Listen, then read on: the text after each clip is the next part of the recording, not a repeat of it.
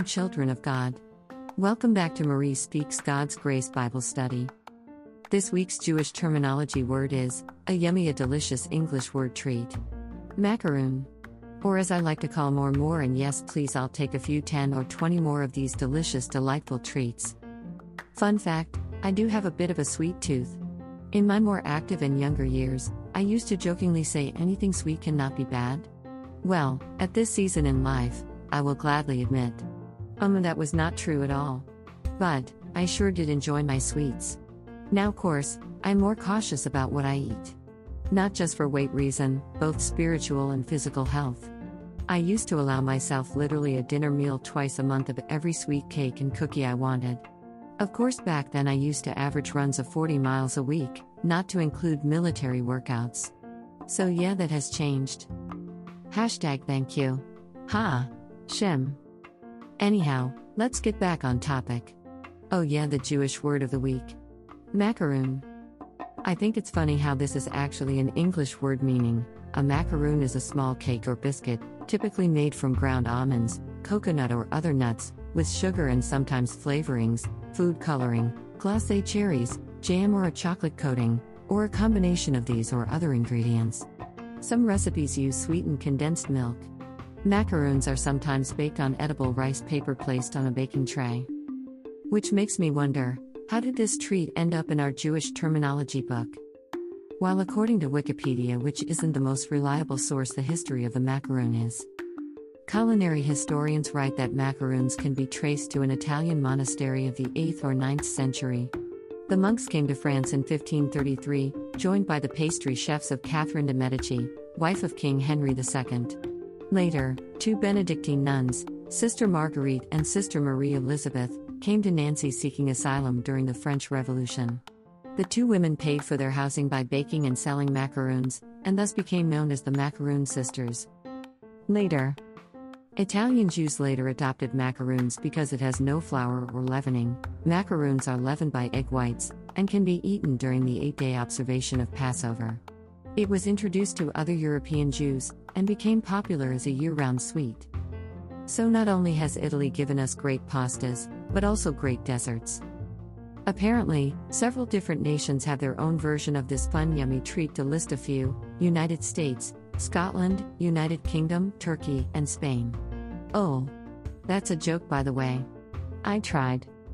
This week's Jewish terminology word is macaroon. The JPS Dictionary of Jewish Words by Joyce Eisenberg and Ellen Skinnick, 2001, copyright first edition, defines our Jewish terminology word of the week as an English noun for a flourless, chewy ball-shaped cookie made with ground nuts, coconut, egg whites, and other ingredients. Macaroons come in many flavors, such as chocolate chip, chocolate-covered, and almond. Because they contain no flour or yeast, macaroons are Pesachdik and therefore a favorite Pesach treat. Sounds wonderful. I think this Pesach I will be trying some meals from this article, 10 delicious Sephardic Passover recipes. I am looking forward to this. For those interested in learning about Passover or Pesach, I have linked a wonderful article from Chabad.org and enclose a caption for other to enjoy. Please click on link to learn and search for more. What is Passover? The 8-day Jewish holiday of Passover is celebrated in the early spring, from the 15th through the 22nd of the Hebrew month of Nisan, April 5th to 13th, 2023. Passover, Pesach, commemorates the emancipation of the Israelites from slavery in ancient Egypt. Pesach is observed by avoiding leaven, and highlighted by the Seder meals that include 4 cups of wine, eating matzah and bitter herbs, and retelling the story of the Exodus. In Hebrew it is known as Pesach, which means to pass over, because GD passed over the Jewish homes when killing the Egyptian firstborn on the very first Passover Eve. How is Passover celebrated? Passover is divided into 2 parts. The first 2 days and last 2 days, the latter commemorating the splitting of the Red Sea, are full-fledged holidays. Holiday candles are lit at night, and kiddush and sumptuous holiday meals are enjoyed on both nights and days. We don't go to work, drive, write, or switch on or off electric devices. We are permitted to cook and to carry outdoors. Click here for the details. The middle 4 days are called Chol Hamod, semi-festive intermediate days, when most forms of work are permitted.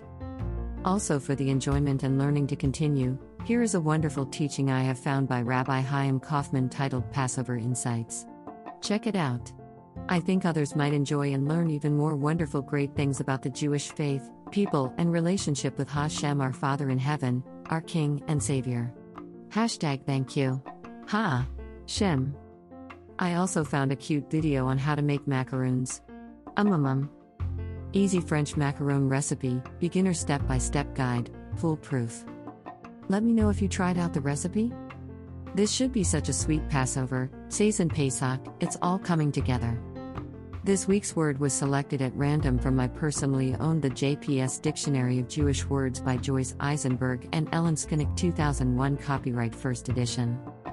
I'm not paid to endorse nor affiliated. This book is from my personal library. I purchased this book from thriftbooks.com. You can get your own personal low-price copy using the link below. thriftbook.com.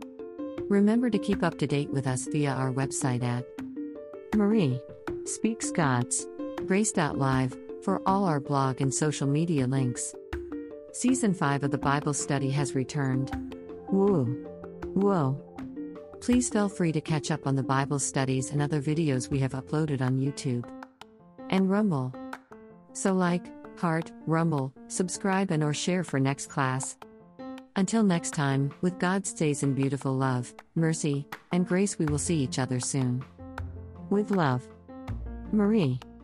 Disclaimer: sources and resources have been hyperlinked in blog for an easier reading during podcast.